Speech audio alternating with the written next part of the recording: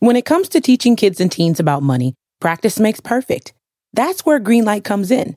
With a debit card and money app of their own, kids learn to earn, save, spend wisely, and invest.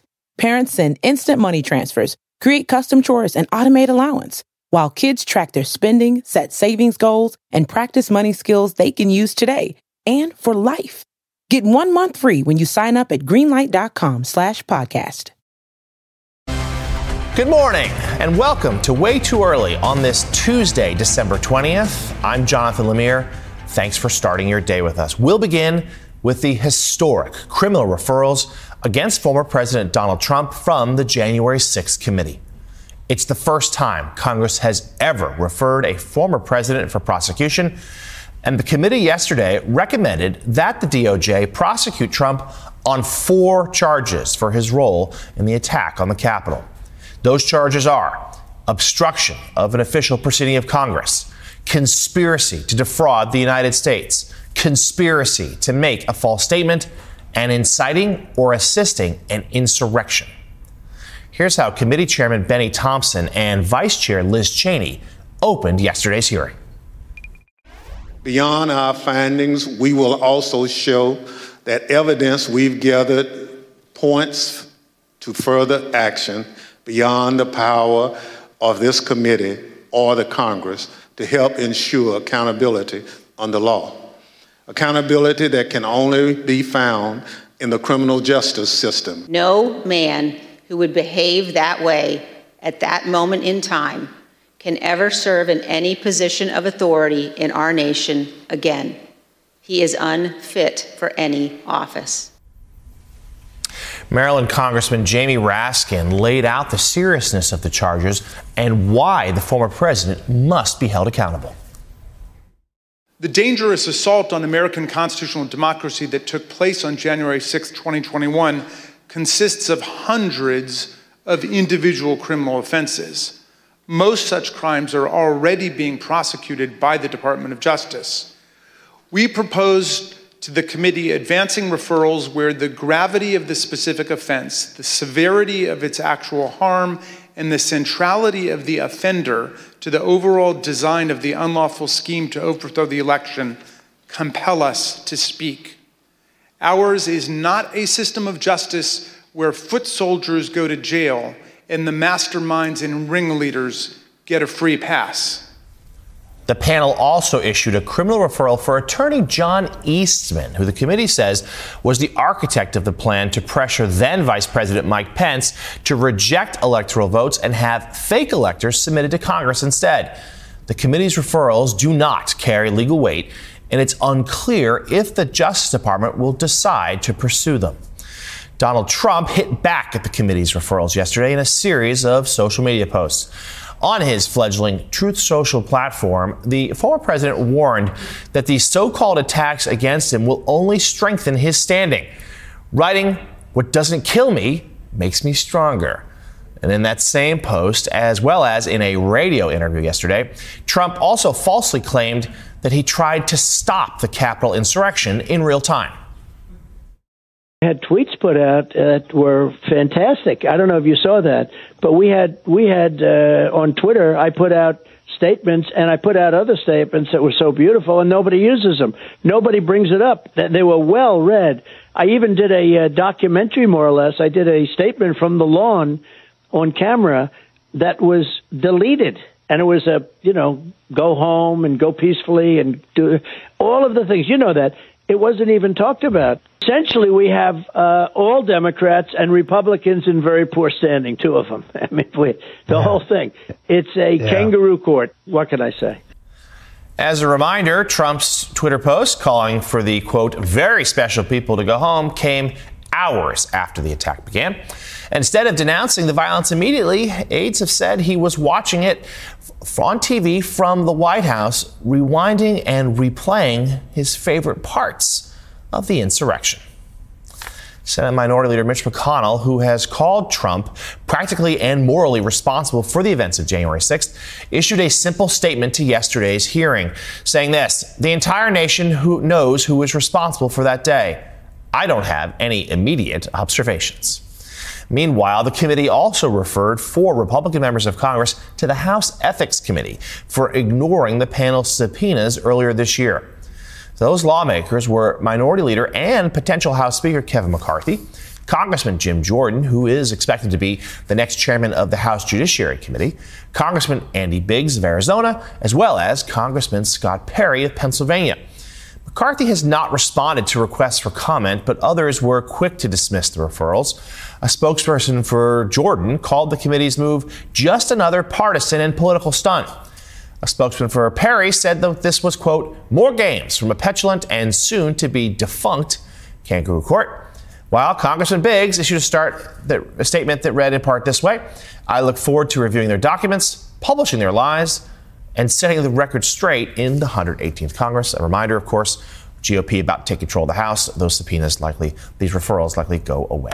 At yesterday's hearing, the committee also played new, never-before-seen testimony from some of Trump's closest advisors. Let's take a listen to former White House Communications Director Hope Hicks as she describes debunked claims of election fraud and tries to get the former president to stop the violence. Being evidence of fraud on a scale that would have impacted the outcome of the election. And I was becoming increasingly concerned that we were damaging his legacy. What did the president say in response to what you just described? He said something along the lines of, nobody will care about my legacy if I lose, so that won't matter. The only thing that matters is winning. When you wrote, I suggested it several times, and it presumably means that the president say something about being nonviolent. You wrote, I suggested it several times Monday and Tuesday, and he refused. Tell us what happened. Sure. I didn't speak to the president about this directly, but I communicated to people like Eric Hirschman that it was my view that it was important that the president put out some kind of message in advance of the event. And what was Mr. Hirschman's response? Mr. Hirschman said that he had made the same, recommendation directly to the president, and that he had refused. Just so I understand, Mr. Hirschman said that he had already recommended to the president that the president convey a message that people should be peaceful on January 6th, and the president had refused to do that? Yes. We also heard from former counselor to the president, Kellyanne Conway. She gave new details into how Trump rationalized the violence of that day. There's no doubt that President Trump thought that the actions of the rioters were justified. In the days after January 6th, he spoke to several different advisors. And in those conversations, he minimized the seriousness of the attack. Here is new testimony from another one of President Senior's advisors, Kellyanne Conway. You said you talked to the president the next day. Tell us about that conversation on the 7th. I don't think it was very long. I just said that was just a terrible day. I'm working on a long statement. I said it's crazy. What did he say? No, these people are upset. They're very upset. All right, then. Joining us now, political investigations reporter for The Guardian, one of the top journalists on all things January 6th, Hugo Lowe. Hugo, thanks for being with us this morning. You spoke to a lot of legal experts after yesterday's blockbuster hearing. What charges do they say prosecutors are most likely to consider against Trump? And remember, these are just recommendations, but DOJ is watching. Which ones and why? Yeah, look, I spoke to a number of former U.S. attorneys to get a sense of which referrals are most likely to be pursued by the Justice Department, and they overwhelmingly said the most likely is the obstruction of an official proceeding because it's so straightforward. I mean, the elements of the offense are pretty much met from the get-go. Basically, that Trump with corrupt intent, and the definition of corrupt intent here is being seen as consciousness of wrongdoing, basically tried to impede the congressional certification on January 6th. I think, the facts are pretty clear that he knew and had been told, and the Select Committee has evidence for this, that trying to stop the certification was illegal. But he went ahead and tried to do it anyway. And in fact, Eastman was admitting even on January 6th, as the Capitol attack was unfolding, that he knew what he was proposing was illegal and yet still was trying to get the vice president to impede and obstruct the certification. So I think everyone looked at that first statute and thought that was definitely the most likely. The second most likely was probably the conspiracy to defraud.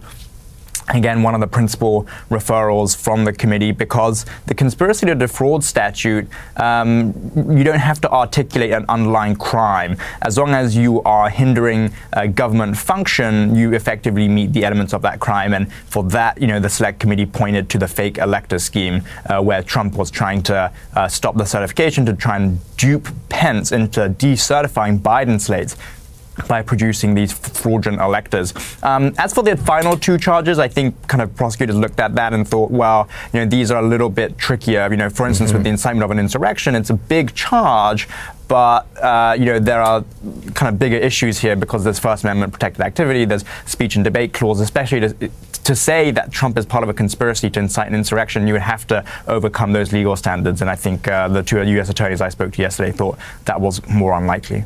So, Hugo, we're expecting to get the final report from the committee, likely as soon as tomorrow. That will be, in many ways, its defining legacy. But you spoke to Congressman Jamie Raskin, a member of the committee, yesterday after things wrapped up. What did he have to say about the panel's work writ large? What does he hope the public gets from it?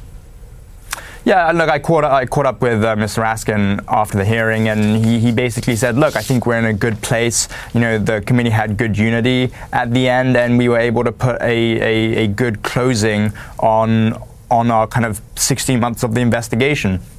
And I think that's really the opinion of the members as well as the staff counsel on this investigation. I think they really did manage to uncover and present in a really compelling way different elements of Trump's plan to overturn this election. I think their greatest gift was showing that there was both a political plan, whether this was with Eastman and Pence, as well as a more sinister, and they didn't quite find evidence for this, but a more sinister kind of violence coup plan, where there were contacts between the Trump White House and various members who were adjacent to the Proud Boys and the Oath Keepers. And the fact that they presented this in such a compelling way, I think, is going to be the lasting legacy of this committee.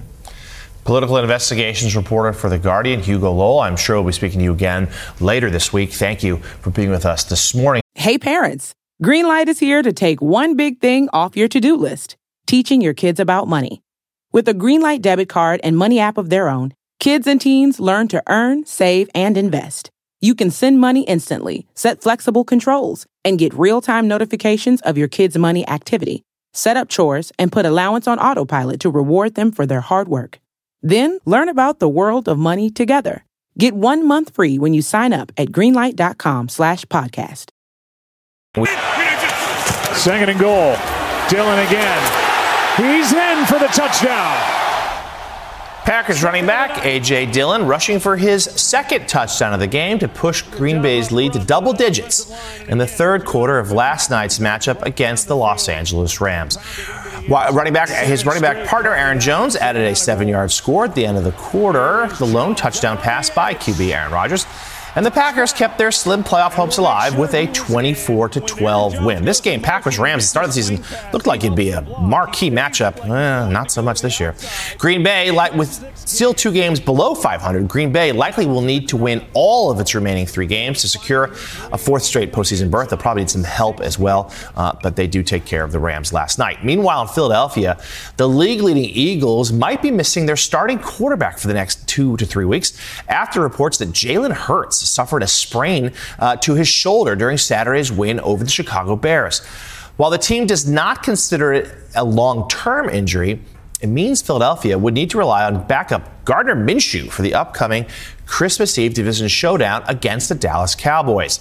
Boasting an NFL best 13-1 record, the Eagles need just one more win to clinch the NFC East, as well as secure the number 1 seed in the conference so they can afford to play it safe with Hurts. Let's turn now to the NBA, and we'll begin in Oklahoma City.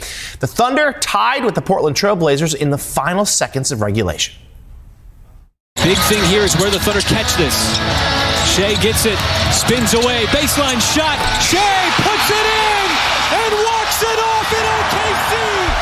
Houston, the Blazers, good night. SGA is one of the more unheralded stars in this league, and the Thunder beat the buzzer as well as the Blazers 123-121. Let's go to Atlanta now. The Hawks and the Magic for Orlando, snapping the Magic's 6-game winning streak last night. Orlando erased a 13-point deficit in the fourth quarter, briefly taking the lead before a pair of decisive free throws in the final seconds helped the Hawks to a 126-125 win. To New Orleans, there's Giannis, and he led Milwaukee with a game-high 42 points. Brook Lopez chipped in 30. The Bucks took care of the Pelicans 128-119. And then on to Philadelphia. The 76ers needed overtime to beat the Toronto Raptors last night. Joel Embiid led the way with 28 points. Tobias Harris scored 21, including a three-pointer at the end of the extra period to put Philly up for good. Final score, 104-101. That's 5 straight wins for the 76ers. Today is a national holiday in Argentina as the country celebrates its thrilling World Cup title. The party started early this morning as members of the team, led by Captain Lionel Messi, arrived at the airport right outside Argentina's capital. There he is holding the trophy, coming down the airport airline steps. Thousands gathered for a glimpse at the newly crowned champions as they rode an overtop bus swarmed by fans on the highway while traveling to the headquarters of the Argentine Football Association, where they will get a little bit of rest ahead of today's festivities. Probably not much sleep in Argentina today. Time now for the weather. Here's someone else who's not sleeping a lot.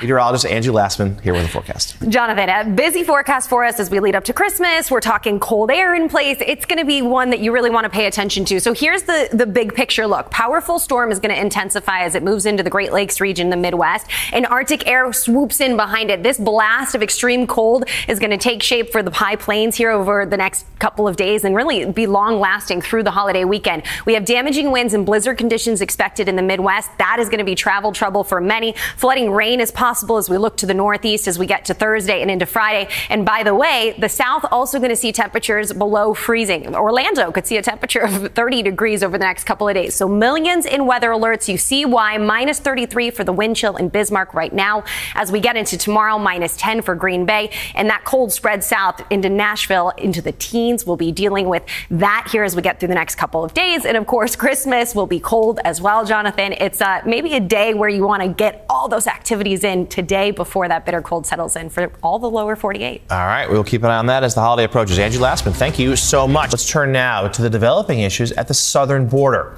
Supreme Court Chief Justice John Roberts has placed a temporary hold on the lower court ruling that would allow Title 42 to expire tomorrow. Roberts' order follows a request by 19 attorneys general yesterday asking for an emergency stay to keep Title 42 in place. First implemented during the pandemic, Title 42 has allowed the United States to expel more than 2 million migrants trying to enter the U.S. at the southern border since March 2020. Justice Roberts has asked both the Biden administration and the groups challenging the policy to file a response to the state's request by this afternoon. Joining us now, immigration policy reporter for the Wall Street Journal, Michelle Hackman. Michelle, good morning. Thanks for being with us this morning. So this, obviously, there's the people anticipating the Title 42 expiring this week. Chief Justice gives it a little bit of a reprieve, but only a little, saying the Biden administration has until 5 p.m. today to file its response. What are the next steps in this process? So we don't exactly know, but, next steps could be anything from the Supreme Court siding with the lower court, allowing Title 42 to expire. They could side with the states, or they could decide to schedule arguments, in which case this could become a Supreme Court case. And we certainly know that there is a fear expressed by members, Democrats and Republicans alike, that if Title 42 were to suddenly go away, it would lead to a massive influx at the southern border. Senior White House officials conceding to me in recent days that it would be a mess, frankly, and a humanitarian crisis. But walk us through what would happen if suddenly the policy were to expire. Sure. So the big thing the policy does is, if a migrant walks across the border and says, I want asylum, under normal circumstances, that triggers a process where they have to be allowed into the country. And it takes years to process their asylum claims. Title 42 did this thing where under public health laws, because they were supposedly, a danger during the pandemic, they could just be turned away. And so what people fear is going to happen is that all of these migrants who have been waiting for this policy to expire are going to sort of come at the same time, all ask for asylum, that there are going to be too many people, there's going to be overcrowding in border patrol stations, that border cities are going to be overrun. So I think it's just going to be like a massive logistical challenge that could turn into a humanitarian crisis. And certainly the Republicans are trying to make political hay out of this. Michelle, in your reporting, you write that the Biden administration is potentially narrowing in on a plan that combines a number of policies en route to a long-term solution. Tell us about that. Sure. So the way I would describe it is, they were preparing for this policy, obviously, to end first thing tomorrow morning. And they were sort of narrowing in on this new idea of creating these new carrots and new sticks. So, in terms of deterrence, they were looking at actually this Trump-era idea that people call the transit ban. And essentially what that does is it says you are not eligible for asylum if you cross the border illegally and you haven't asked for asylum on your way here. If you pass through Mexico and you didn't ask, then you're ineligible. But they're going to actually try to create these alternate routes for people to try to apply, while they're outside the country, fill out a form and say, I'd like to come to the United States and ask for asylum. And then they're either given sort of a pass to fly here or an appointment at a land port of entry. All right. Well, we'll certainly look for the Biden administration's response per Justice Roberts by 5 p.m. today. The Wall Street Journal's Michelle Hackman, thank you so much for joining. Time now for business, and for that, let's bring in CNBC's Juliana Tatelbaum, who joins us live from London. Juliana, great to see you. Stock futures, we just saw them red. They're down this morning after major averages extended losses to start the week. What do we expect today? Because there's going to be this so-called Santa Claus rally.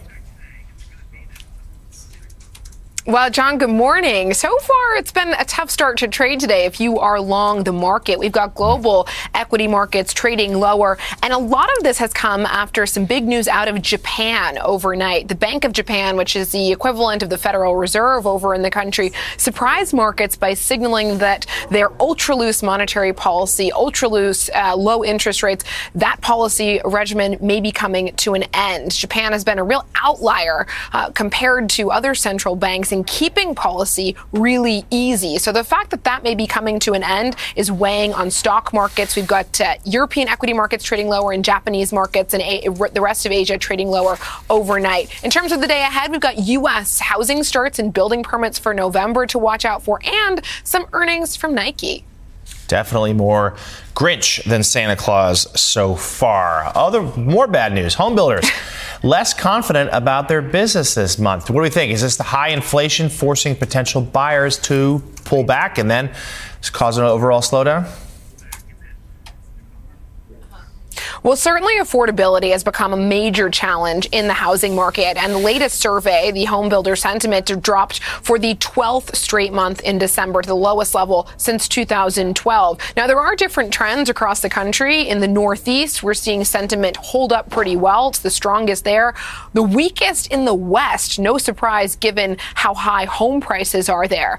And ultimately, what is to blame is high mortgage rates. And while rates have dropped recently, they're still about twice where they were a year ago. So affordability is a big problem. In terms of the year ahead, the NAHB, which provides this sentiment information, expects that weaker housing conditions will continue in 2023 before recovering in 2024. And then lastly, Juliana, we just saw footage a few minutes ago of Lionel Messi and the Argentinian team returning to their home country following their World Cup win. But fans looking to buy Messi's jersey may be out of luck. Tell us about that. But what a homecoming. I can only imagine the excitement in the air in Argentina. According to the official Adidas website, 4 versions of the Messi Argentina kits are sold out. The game day pre-match jersey, the Argentina 22 men's home jersey, the Argentina 22 home women's jersey, and the Argentina 22 home authentic jersey. There are still some jerseys floating around there if you do want one and you haven't been able to get your hands on one yet. but they are the basketball style jersey. And then if you want the Paris Saint-Germain one, which is made by Nike, you could get your hands on that as well. Again, no surprise there, given what a huge moment this is for Argentina. It is the first World Cup title for the country since Diego Maradona and his squad won in 1986. And to do so in thrilling, spectacular fashion. But if you want to get kitted out, you got to find an alternative than his official jersey. CNBC's Juliana Tatelbaum live from London. Thank you for joining. Hey, parents. Greenlight is here to take one big thing off your to-do list, teaching your kids about money. With a Greenlight debit card and money app of their own, kids and teens learn to earn, save, and invest. You can send money instantly, set flexible controls, and get real-time notifications of your kids' money activity. Set up chores and put allowance on autopilot to reward them for their hard work. Then learn about the world of money together. Get 1 month free when you sign up at greenlight.com/podcast. Yes. Hope that they would not bring charges against the former president. I don't. Look, as I wrote in my book, I think the president's actions and words on January 6th were reckless. But I don't know that it's criminal to take bad advice from lawyers. I hope the Justice Department understands the magnitude of the very idea of indicting a former president of the United States. I think that would be terribly divisive in the country at a time when the American people want to see us heal. Bad advice from lawyers? Former Vice President Mike Pence weighing in on the House Select Committee's decision to refer criminal charges against former President Donald Trump to the Justice Department and making excuses for his former boss. The criminal referrals recommended by the January 6th House Committee don't carry any legal weight, but do represent a significant symbolic rebuke of the former president. And it remains unclear just how closely the special counsel's office in charge of the DOJ's own investigation will follow the path mapped out by the January 6th committee, or whether Trump or others will face any criminal charges at all. The New York Times points out that not much is publicly known about any specific charges that the special counsel, Jack Smith, might be considering in a criminal prosecution. And the department is under no obligation to adopt the House committee's conclusions. One charge that both the January 6th committee and DOJ prosecutors have placed at the center of their work is obstruction of an official proceeding before Congress. Prosecutors have already used the obstruction count in nearly 300 criminal cases to describe how the rioters who stormed the Capitol on January 6th disrupted the certification of the election that was taking place there during that joint session of Congress. Joining us now, MSNBC legal analyst Danny Savalas. So, Danny, we saw the House committee lay it all out there yesterday. We're expected to get the full report probably tomorrow. What are some potential next steps from DOJ? What's your sense of how they'll evaluate what we all just heard? First, the full report should be interesting because the summary has been released and it's over 100 pages. It is comprehensive. But I expect, Jonathan, that at some point in the near future, the Department of Justice is going to make a point of saying that we are an independent agency within the executive branch. The Attorney General is arguably the one cabinet member that exercises a degree of independent judgment more so than other cabinet members. And the reason they need to do that is to drive home the point that, yes, we may appreciate some of the evidence you're offering, and thank you for the criminal referral, but we need to make this decision on our own, because otherwise it will appear to be, if they choose to prosecute, a political prosecution. I rather think that the January 6th committee making the referral was a bit of a political stumble. And the reason for that is because it's a no-win situation. If DOJ does choose to prosecute based on that referral, it will appear political. If they decline to prosecute, then it might cast doubt on the January 6th committee's work. And they've done a lot of work, Jonathan. So under that theory that DOJ, of course, wants to avoid being perceived as political, might this actually slow things down a little bit? Would the DOJ want to create more space between what we heard from the committee yesterday and their own eventual decision? It could, but remember, you always have the problem of statutes of limitations potentially expiring. Most federal crimes have a statute of limitations of 5 years, so we're not really approaching that yet, but every day that ticks by, witnesses lose their memory, maybe they move away. That's the general proposition. But, in a situation like this, DOJ has to consider not just what the January 6th committee has laid out, because I think they've done a great job of creating what we call a prima facie case, a facially positive case, more than likely above 50%. But DOJ realizes that's not what they need to convict. They need two more things. They need enough evidence to prove beyond a reasonable doubt to a jury, maybe up to half of which voted for Trump. Right. And in addition, they need to consider possible defenses. And most of these defenses, Jonathan, are going to revolve around Trump essentially being dumb, for lack of a better word, because the defenses will be, well, I didn't know any better, and I relied on the advice of my attorneys, as bad as that advice is. So, and even in terms of political ramifications, a charge and a conviction, two very different things, and much harder, of course, to get that conviction. So, Danny, we just rolled through the charges. Do you agree with the assessment that obstruction of government proceedings is the one most likely that Trump would face were he to be charged with anything at all? Yes, but this obstruction charge is a really interesting one because the statute is a relatively young one. It was enacted as part of Sarbanes-Oxley in the wake of the Enron scandal. When you look at the title of this statute, it is tampering with a witness. And the subsection that we're talking about is anyone who, and I'm paraphrasing, corruptly, obstructs an official proceeding. It's a kind of catch-all in the statute that the government loves using because it is very effective. It's kind of intentionally hazy, and they can use that to secure a conviction. The only intent requirement in that subsection is corruptly, with an improper purpose. And if the government can prove that, then they have a case. It's a powerful statute. The government uses it liberally since it's been enacted. And so I can expect that if there are charges, that would be the lead charge because, frankly, it's a kind of legal layup in the sense that it's easier than other things like insurrection to prove. A legal layup, but yet one of only several legal fronts where Donald Trump faces legal peril. Oh, yeah. And people close to him suggest that Mar-a-Lago documents case may still be the one they're most worried about. MSNBC legal analyst Dan Savalas, always a pleasure, sir. We'll talk to you again soon.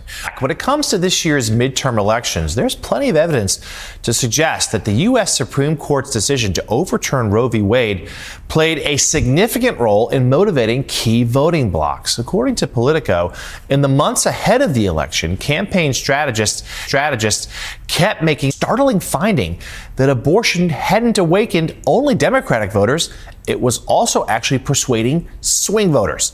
The report found that in many battleground and red-leaning states and districts, especially where Democrats spent millions to keep the issue at the forefront for voters, abortion access played an outsized role, reversing the party's once abysmal outlook. We know they faced historical headwinds going into the midterms and did stunningly well. Joining us now is national political reporter for Politico, one of the authors of that piece, Elena Schneider. Elena, great to see you. So let's talk about what you found in your reporting. So we got our hands on an exclusive focus group that arguably was the very first piece of Democratic data that came out just 2 days after Politico obtained the draft opinion in early May that the Supreme Court was going to overturn Roe versus Wade. So this was some of the earliest feedback from voters, and these were undecided women voters in Macomb County and Oakland County, Michigan. So these are two key counties in a battleground state where if Democrats had any hope of holding on to these key races in Michigan, Pennsylvania, Kansas, for that matter, the Kansas governor's race, that these were the sorts of women that they needed to convince to come out to not only to vote, but to vote for them and to make abortion their top issue. And they were startled by what they found, which was that not only were white college-educated women sort of the demographic that we traditionally think of as abortion being an animating force for them. It wasn't just them who were enraged by this. It was also these women from Macomb County who don't have a college degree, who are less affluent, for whom economics and cost of living is a very pressing issue, but for whom abortion was even more upsetting and was more motivating for them. So this was this really startling finding that these Democratic strategists found just days after the draft opinion came out to say that not only could they use this as a way to, boost their own base, but it was actually going to prove to be a really potent, persuasive issue for those undecided voters too in some of these key battleground states.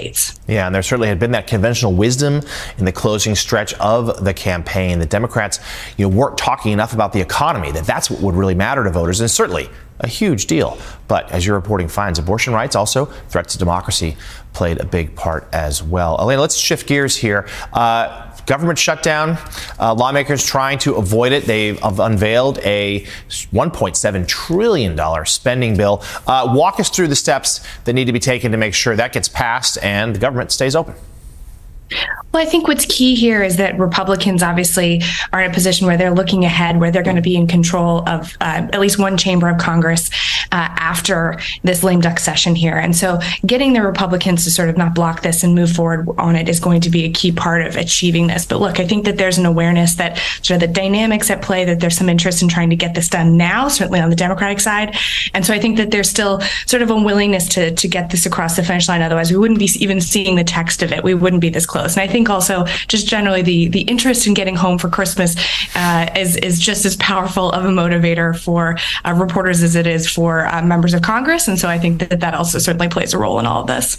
Yeah, you can feel the planes warming up at Nashville Airport, getting everyone home for the holidays and getting this deal done. National political reporter for Politico, Elena Schneider, thank you as always for joining us today. And thanks to all of you for getting up way too early with us on this Tuesday morning. When it comes to teaching kids and teens about money, practice makes perfect. That's where Greenlight comes in. With a debit card and money app of their own, kids learn to earn, save, spend wisely, and invest. Parents send instant money transfers, create custom chores, and automate allowance, while kids track their spending, set savings goals, and practice money skills they can use today and for life. Get 1 month free when you sign up at greenlight.com/podcast.